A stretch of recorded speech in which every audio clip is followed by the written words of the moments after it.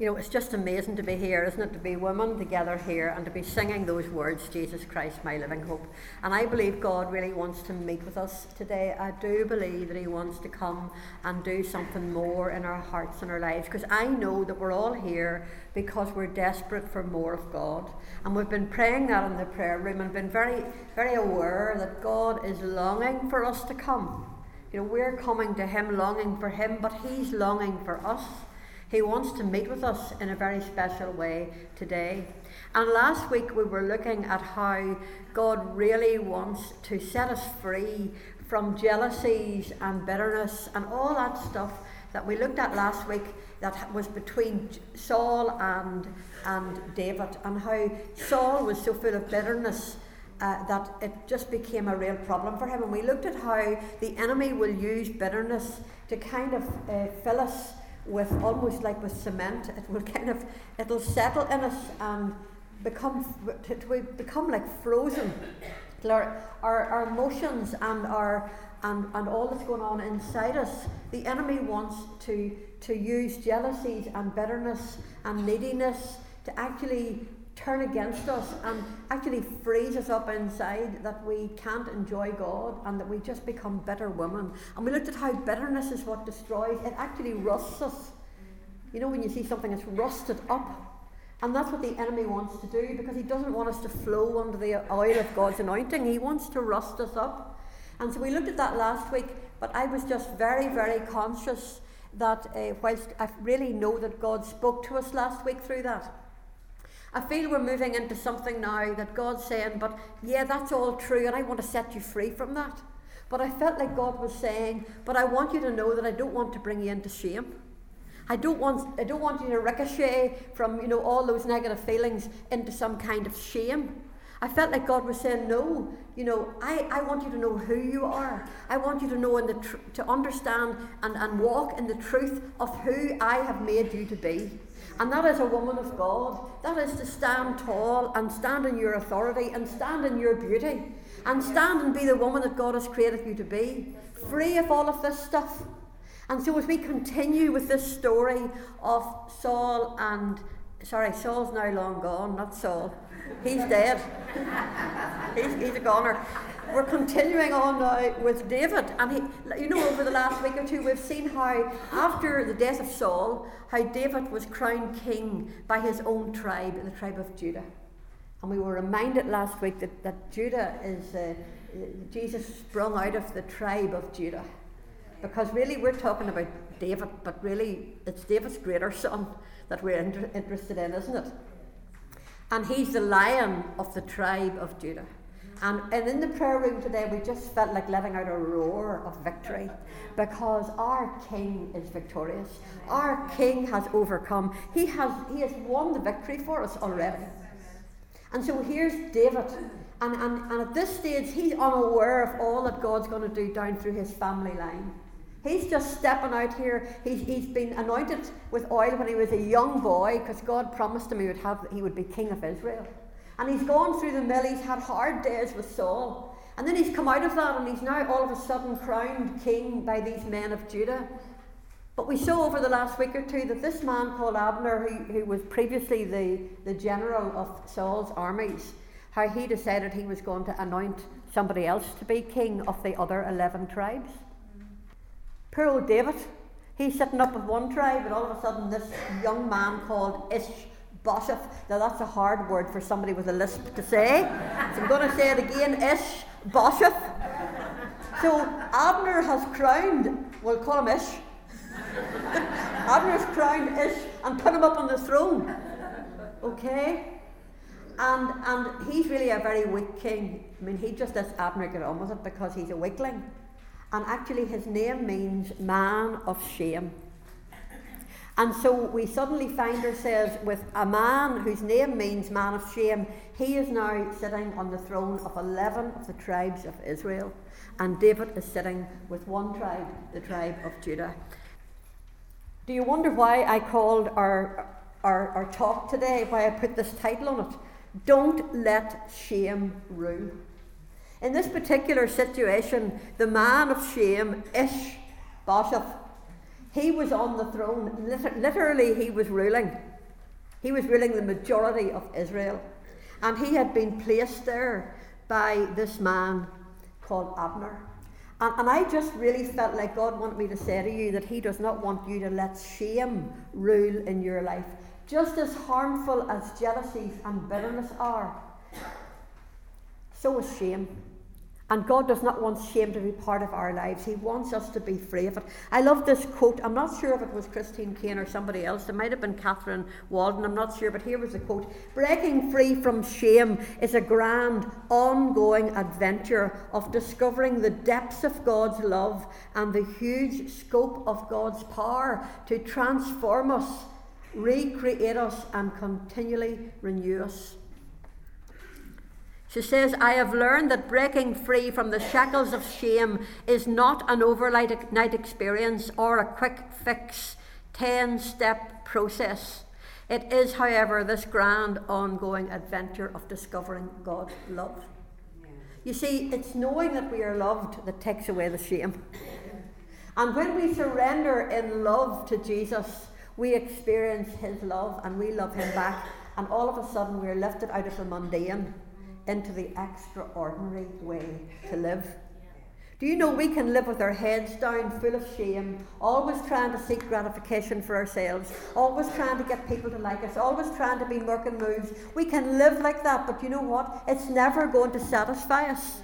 The only person who will ever satisfy us is Jesus Christ, knowing him in total surrender to his love and allowing him to rule in our lives. Not allowing any shame to rule in our lives, but allowing Jesus to be crowned King of all. That's what God wants us to experience. There's a psalm that I love, not a psalm, a proverb, Proverbs 11 and 2. It says, when pride comes, then comes shame, but with the humble is wisdom.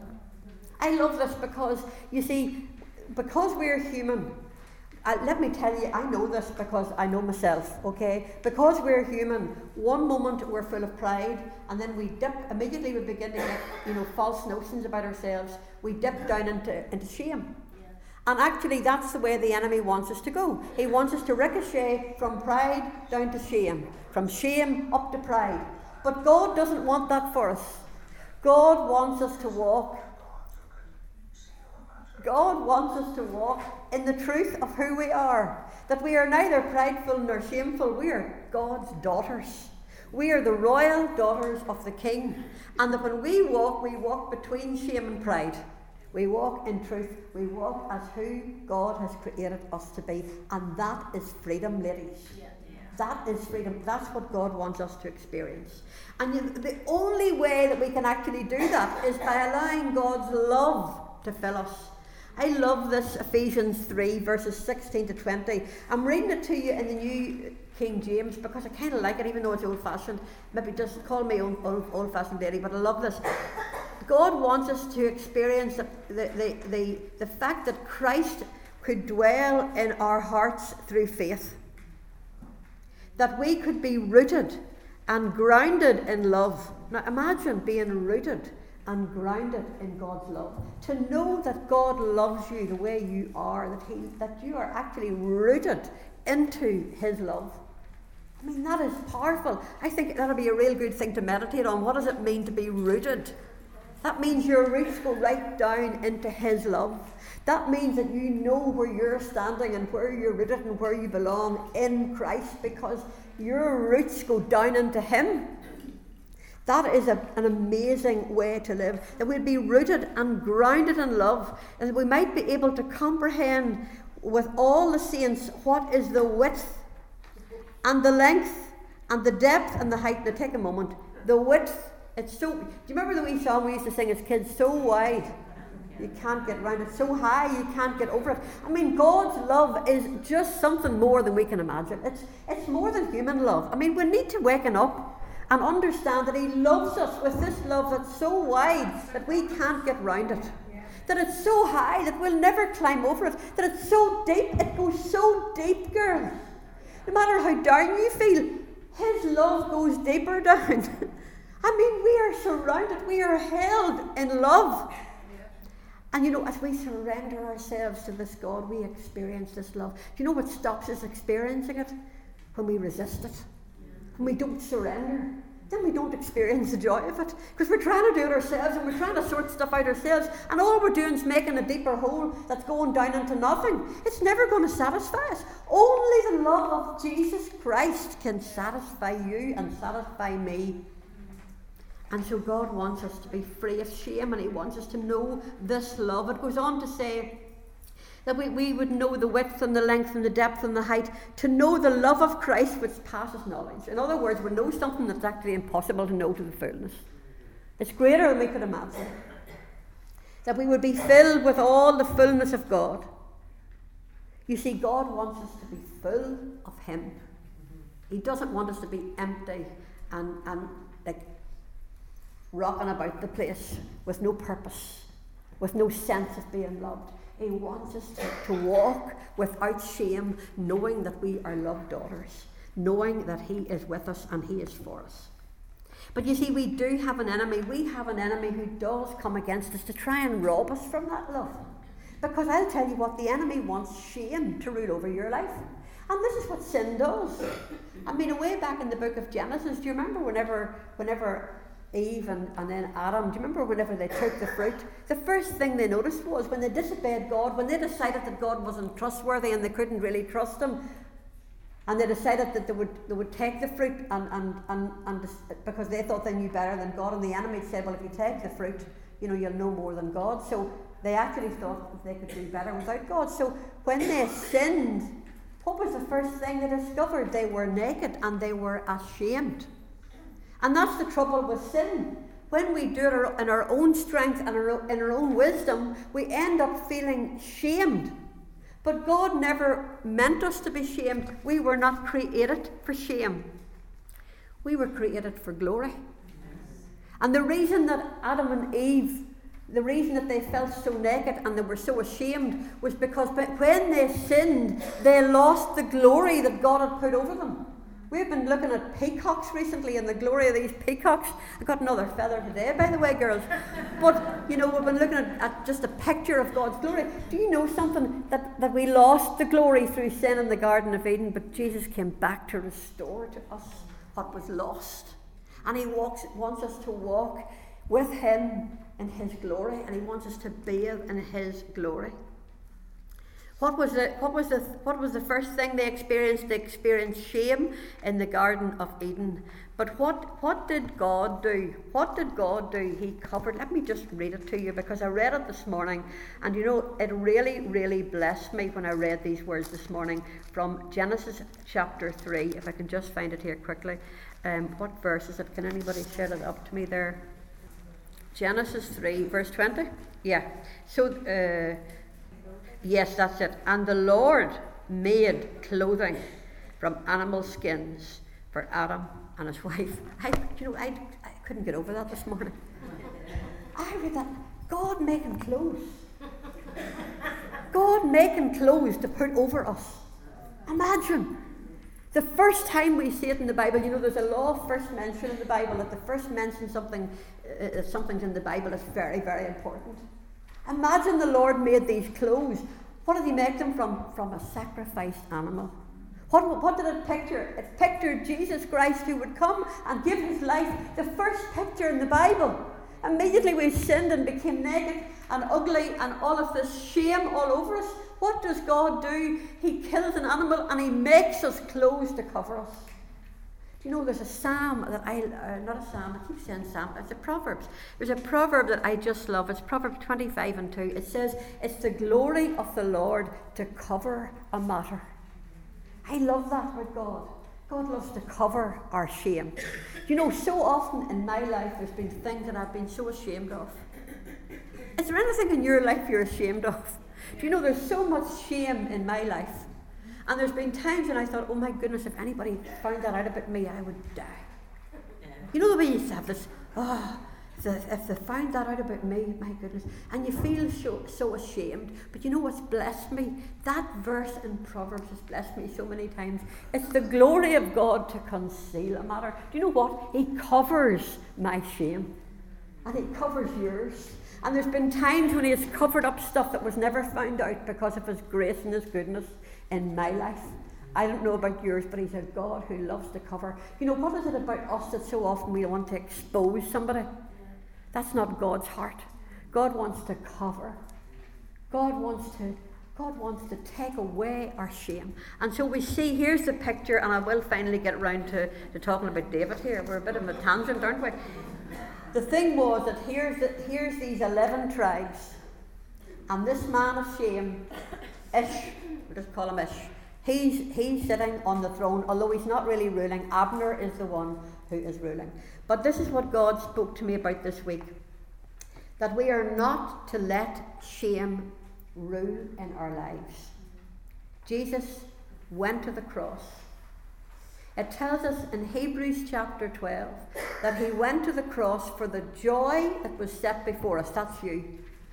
You're the joy. You're the one he was looking at, and his heart was bubbling up with joy as he saw you. And he went to the cross because of the joy that you gave him as he saw you. He saw you. And he went to the cross for the joy that was set before him, despising the shame. Do you know he took your shame and he took mine in his own body on the cross? No wonder we sung there about that song. I just love that one line particularly in that song where it said that Jesus, the God of ages, stepped down from glory to wear my sin and bear my shame. Isn't that amazing? That he has set us free from shame. So he wants us to live, he wants us to rule in life with him. He wants us to experience what it is to have him on the throne of our lives, not shame. And he wants us to be free of that. But you know, the enemy is always working against us. Let's just read from 2 Samuel. We're finally getting around to 2 Samuel chapter, where are we? Chapter 2, verse 11. Okay, it says that David made Hebron his capital, and he ruled as king of Judah for 7 years. And you see before that Ishbosheth was ruling also the other tribes. Now look at verse 12. One day Abner, remember it was Abner now who put the man of shame, put Ishbosheth on the throne. Abner led the troops, and he went to a place called Gibeon, verse 13. But at the same time Joab, son of Zeruiah, led David's troops out and met them at the pool of Gibeon. Now I want to tell you a little bit about these two men. First of all, Abner had been the general of Saul's armies, and he was the one who had enthroned Ishbosheth. And here we have Joab suddenly appearing on the scene. Now you'll see I have put in your notes that the enemy usually works in the background, and he usually works against you and against me. And here is the story. There were 3 men who were with David in the wilderness, and they were his nephews, his sister's sons. And they were called Asahel, Abishai, and Joab. And Joab's about to come to the forefront. Now, you might remember in some of the stories that we looked at over the recent weeks, in 1 Samuel 26, do you remember the place where Saul happened to come on, where David came on Saul and could have killed him, but he didn't? Do you remember that story? Well, Abishai was actually with David on that particular occasion, and he's mentioned in 1 Samuel 26. And it was him who tried to encourage David to go ahead and kill Saul. So these were 3 brothers, Asahel, Abishai, and Joab. And I'll tell you, there were 3 rough boys. They were rough, and they were violent men. And we're going to see that Joab particularly was going to set himself up. Out of these 3, Joab was going to set himself up as leader of David's armies. The reason I put this in was because it's so important to see what happens in the background in David's life. And I want to suggest to you that you and I need to be careful what's going on, because the enemy works sometimes in the darkness around us. And David didn't realise it, but these 3 guys were getting very strong in the ranks. And one day, this man, Abner, decided that he would go and he would meet with Joab. Isn't it amazing how like meets with like? Abner and Joab were very similar. They were both men of war. Joab was a leader, he was a fighter, he was a general, so was Abner. And they both met together, and this is out, remember now, neither of these two men are sitting on the throne.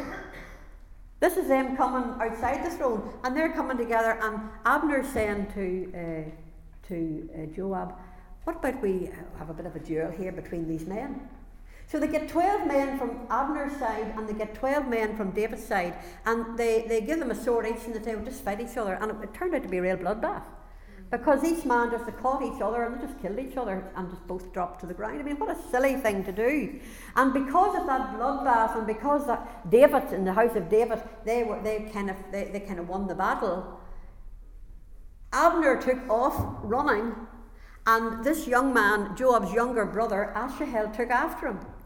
And he started to chase Abner. Now, I'm not going to read all of this because I'd love you to read it when you get home. But here's the thing. Joab, he's watching, and this young fella, Asahel, lifts his spear and starts running after this wily old general, Abner. And Asahel is determined that Abner's going to die.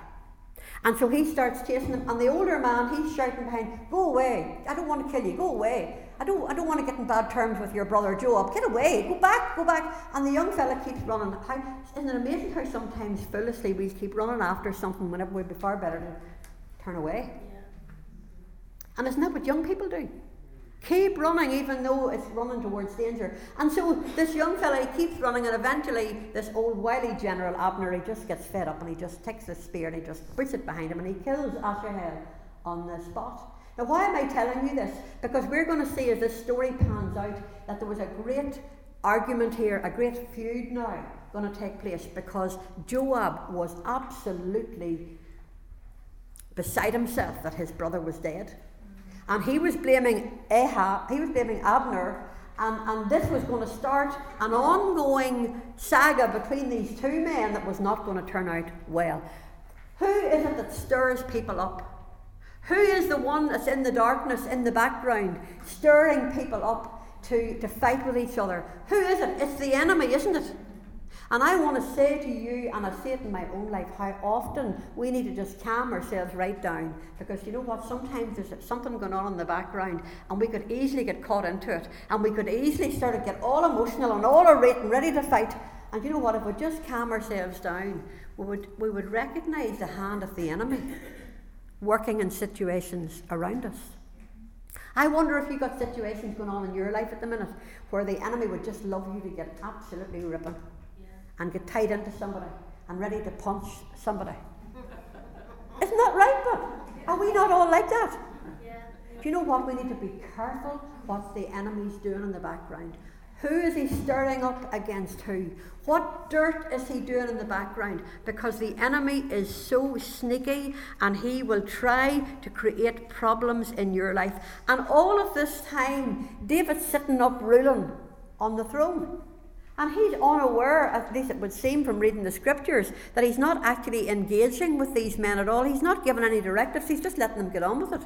And sometimes in our lives, we can let things happen in our lives, and we don't actually get engaged, and we don't actually ask God, what could we do here to sort things out? And so David, he was kind of being blindsided by these men. These men had become so strong, and I want to tell you that the enemy wants to bring people around you that are strong and ready to tear things apart in your life. And we need to be careful and asking God for wisdom.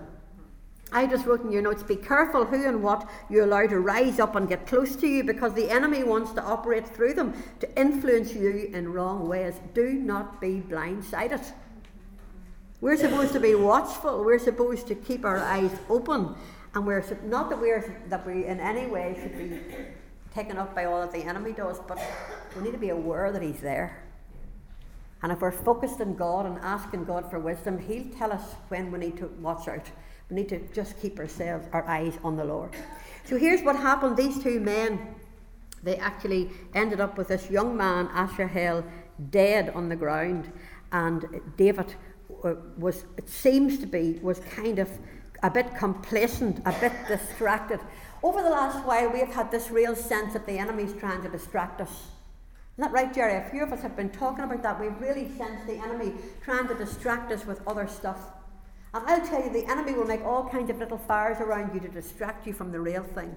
And it seems this is what was happening here. And God wants us to stay alert. I love 1 Peter 5, verse 8, where it says, "Stay alert, watch out, for your great enemy, the devil, he prowls around like a roaring lion, looking for someone to devour.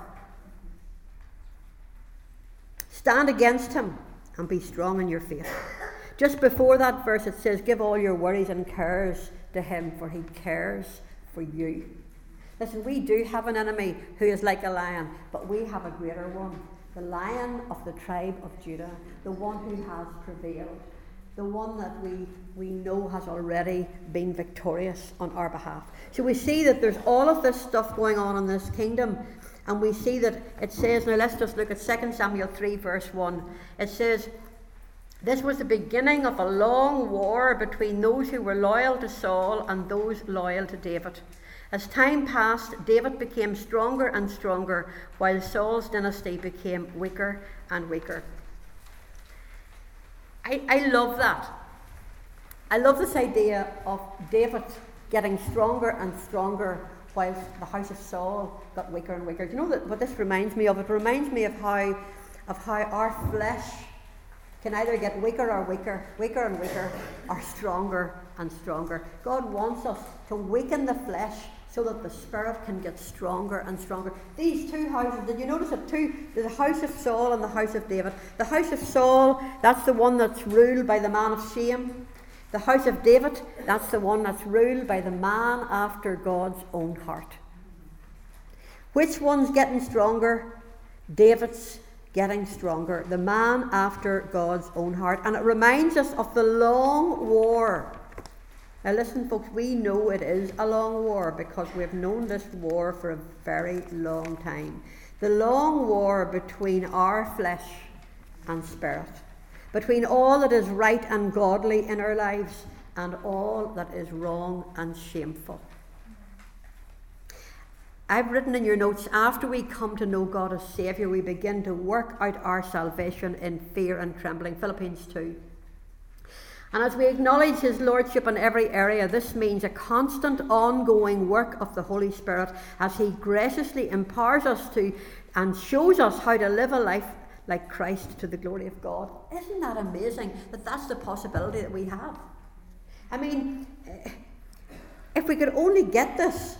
Galatians 4:19 talks about, it actually shows us, I'm not going to read it, but you can read it when you go home, but it shows us that there's a possibility for Christ to be formed in you. Isn't that amazing?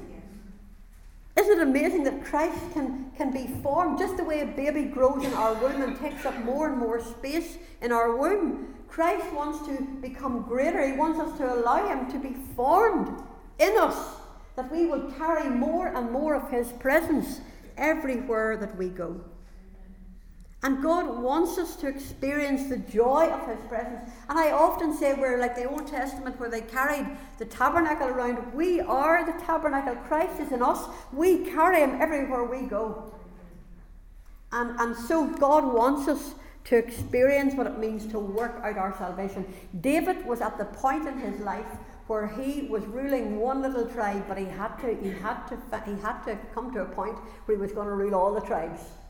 And you know what? When you and I get saved, we experience Jesus Christ as our Saviour, but God wants us to experience him more and more as Lord, not just of this little bit and that little bit, not just this little tribe and that little tribe.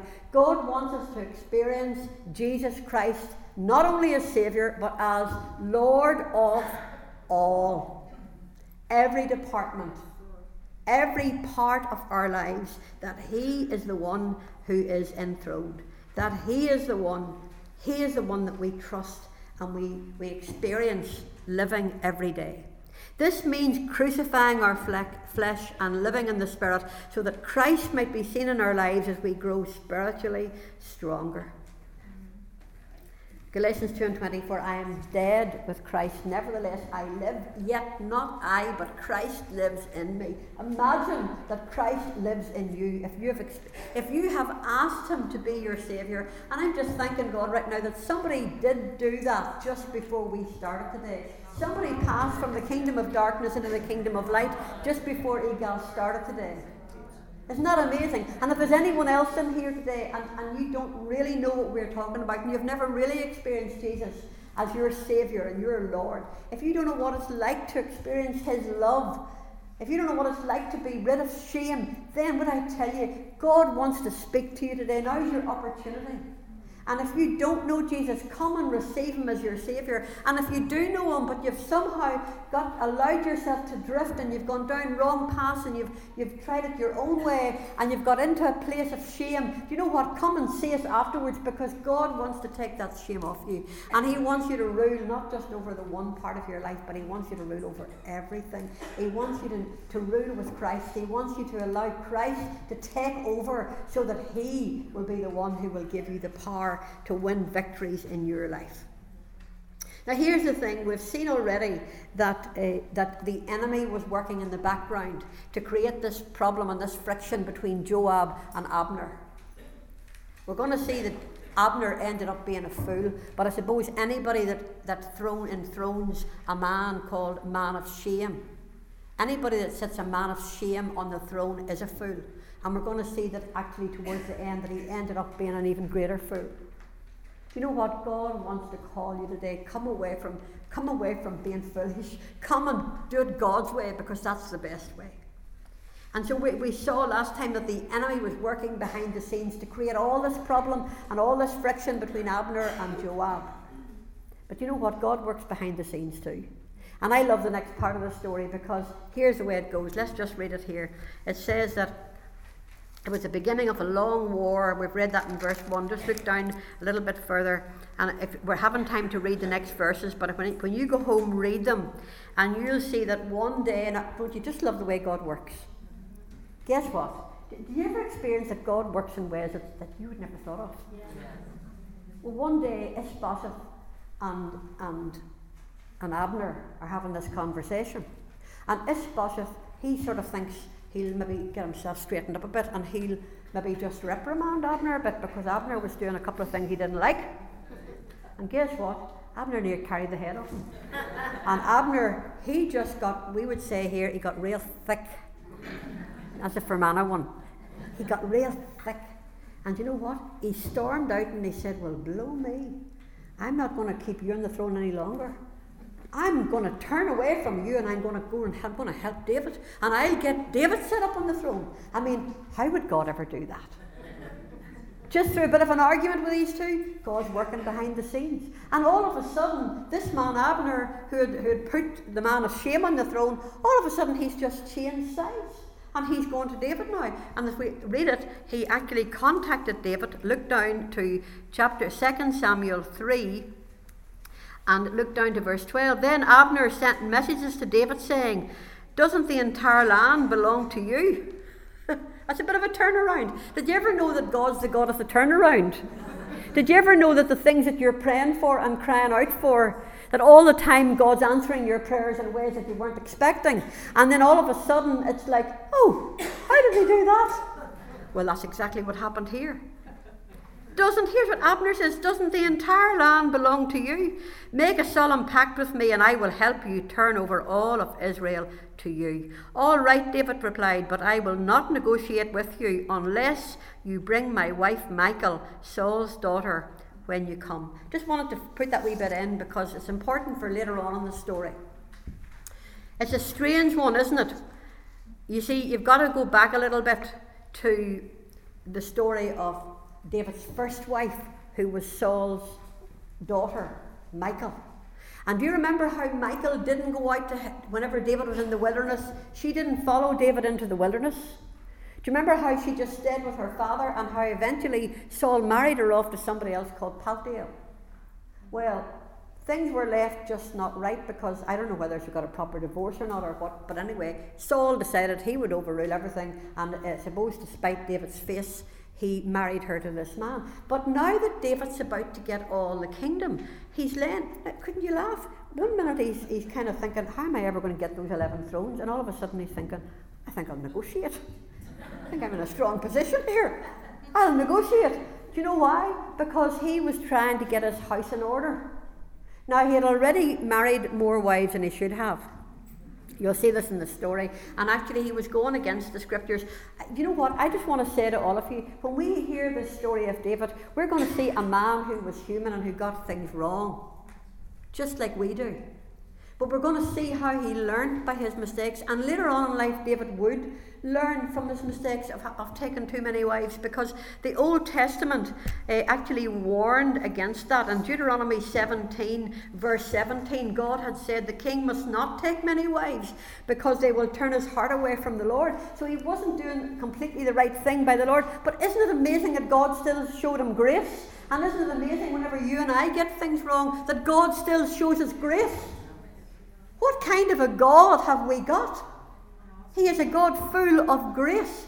No wonder when Jesus presented himself in John's Gospel, it says he was full of grace and truth. An amazing God, full of grace. 2 Corinthians 8 and 9 says, you know the generous grace of our Lord Jesus. Though he was rich, yet for your sakes he became poor, so that by your poverty he could make you rich. 2 Corinthians 12 says, my grace is sufficient for you. He's a God of grace. He's a God of all grace. He's a God who blows us away with his grace and his kindness. Ephesians 1 and 7 says, he is so rich in kindness and grace that he purchased our freedom with the blood of his Son and forgave our sins, and he has showered his kindness on us along with all wisdom and understanding. Wow, what a God we have, a God of grace. And so David was taking all these wives, but God was still being a God of grace towards him. And whenever he brought Michal to him, it says that they brought Michal up to David, and her husband Paltiel followed her and cried the whole way up. Now, when I read that, you know, it kind of touched my heart. We're going to talk about Michal separately in a few weeks' time, and we're going to give a whole morning just to her, because I think there's a lot of stuff to be learned from Michal and the wrong judgments and the pain and all the rest. But you know, whenever a marriage breaks up, and I know because my marriage broke up, do you know what happens? Sin happens, and pain is always the result. God hates divorce because it results in pain. And you know, God loves us, and thank the Lord he took me through my divorce, and he does. But you know, sin causes pain, and this man Paltiel cried the whole way along the road as his wife was being returned to David. And as I say, we're going to look at that another time. But it seems that David was trying to get his house in order. It seemed that politically and domestically he was trying to get things in order, because he was just about to step onto the throne. He was just about to finally experience God's promise being fulfilled. Do you know, God always keeps his promise. God had anointed David as a young boy, and he had anointed him to be king when he was just a little teenager. And then when he was going to become king of the tribe of Judah, he was anointed again. And now he's at the point where he was just about to be anointed for the third time. But it just hadn't happened yet. We're going to look at that next week. But I just want to finish up with what happened before he became king. Because Abner was now pally-pally with David. And he was up at David's palace. They had this conversation. They were working things out. Abner's now saying, do you know what, I'm working for you, I'll sort them, I'll get the tribes all set up now. He's jumped sides, and he's now all for David. And after they'd had their conversation, he left David in peace. And off they went, and Abner hadn't gone 5 minutes till the next thing Joab arrived. He'd been out with some of the men, he'd been out doing a raid. You can read this all when you go home, because we haven't time to read it all. And he came in, and somebody said, oh, did you happen to see Abner on the way out? And Joab says, what? That man, Abner, who let him in here? And somebody said, well, David's just after having a good chat with him. So he's straight up into David. You just see him bursting into the throne room, just bursting into David. What do you think you're doing having that Abner up here? And David said, no, he came in peace. He's going to help us, blah, blah, blah. But Joab, remember, Joab is holding what? A grudge. What did we talk about last week? We talked about bitterness and grudges and how they bring destruction. And Joab is holding on to this grudge, and he's bitter, and he's got a bone to pick with this man. So he sends one of the messengers out, and he says, go after Abner and tell him I want to see him and call him back. And so Abner, he comes back to the palace and he steps in. And now he's just at the gate of Hebron. I've got to just tell you this, I know our time's almost finished. Hebron was a city of refuge. The Lord had set certain cities out that the manslayer couldn't kill you. Cities of refuge they were called. Abner's standing in the gate, just outside the gate. And Joab just draws him over a little bit. And he whispers as if he's going to have a conversation with Abner. And Joab, this man of war, takes his knife and he stabs him and kills him, murders him, right inside the gate. Do you know what David said afterwards? He said, Abner died like a fool. Because he was just within safety. If he had just stepped over, Joab couldn't have touched him. And you know, before we finish today, and we haven't time to go into all of this, maybe we'll finish it off properly next week. Here's what I want to say to you. Don't be a fool. Make sure that you're walking right with God. Make sure that you're in the city of refuge, that you're in Christ. Because you know what? We do not know what a moment brings forth. And it's so important that we are living in connection, enjoying fellowship with God. But it's so important that we know him as Saviour and Lord. Abner was a fool to put a man of shame on the throne. But he was an even greater fool to be standing outside the city of refuge when the manslayer came and killed him. David wept before everyone. He made sure that all of Israel knew that he had no part in this murder. David's heart was grieved, and in fact David had this lovely way of speaking about his enemies in a gracious way. Remember how he sung praises over Saul? And you know, he said to all of Israel at the funeral, he sang a song and he spoke to everybody and he said, hasn't the great prince fallen this day? He spoke honourably about him. You know, I would love, ladies, there's something that breaks the power of the enemy when we speak well of other people. When we choose to see the good in somebody else and we declare good over them. There's something that breaks the power and the plans and the schemes of hell whenever we as God's children have a heart like God's to love and to speak well over our enemies. We've got to recognise Satan as our enemy. We can't speak well of him. But for human beings, we've got to speak well and recognise that the enemy operates. It's not the human being that's the trouble. It's the person behind. It's the power of hell that's operating through that person. We talked last week about not judging people. We need to know that God can see the thoughts and the intents of our hearts. We haven't time to look at this at the rest of this properly, really, except I just feel it's really important to say that David kept trusting God. At the end of this story, he said, these Joab and his brothers, he says, they're too strong for me, they're too harsh for me. But you know, he didn't do anything about it. Joab was rising up the ranks. Joab was getting stronger. Joab was a man of war, and he was ruthless in so many ways. And David didn't actually deal with that. But we need to deal with the stuff that's going on in our lives. We're the other side of the cross, girls. We have the Holy Spirit in us. We can see the enemy under our feet. We can experience power in our lives. At the end of Psalm 18 was written by David after Saul was gone, after he had won the victory. And here's what he said, the last few verses of this is David writing. He says, the Lord lives, praise to my rock. May the God of my salvation be exalted. He is the God who pays back those who harm me. He subdues the nations under me and rescues me from my enemies. The enemy was trying to keep David from fulfilling the purpose that God had for him to rule Israel. The enemy will try to stop you from fulfilling the destiny that God has over your life. You need to be like David and declare it. that God is for you. He rescues you from your enemies.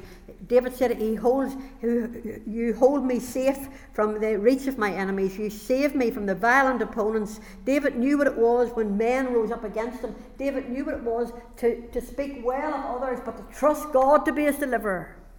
And God wants you and I to know that strength. Here's what David said: "For this, O Lord, I will praise you among the nations. I will sing praises to your name. You have great victories to your king. You show unfailing love to your anointed, to David and all his descendants." I want to tell you that every single one of you who have trusted Jesus as Saviour and Lord today, want you to know you're not only saved, you have the Holy Spirit, and you are anointed for purpose. You're anointed to rule with Jesus.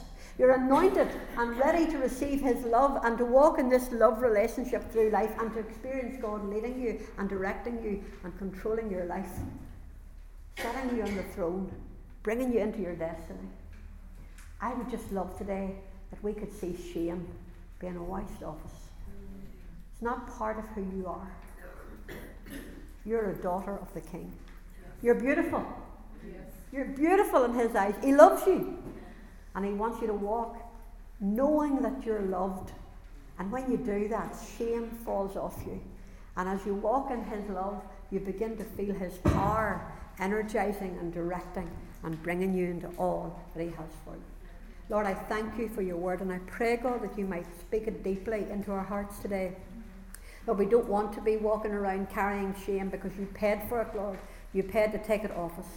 So I just pray today, Lord, that you would speak individually to every woman in this place.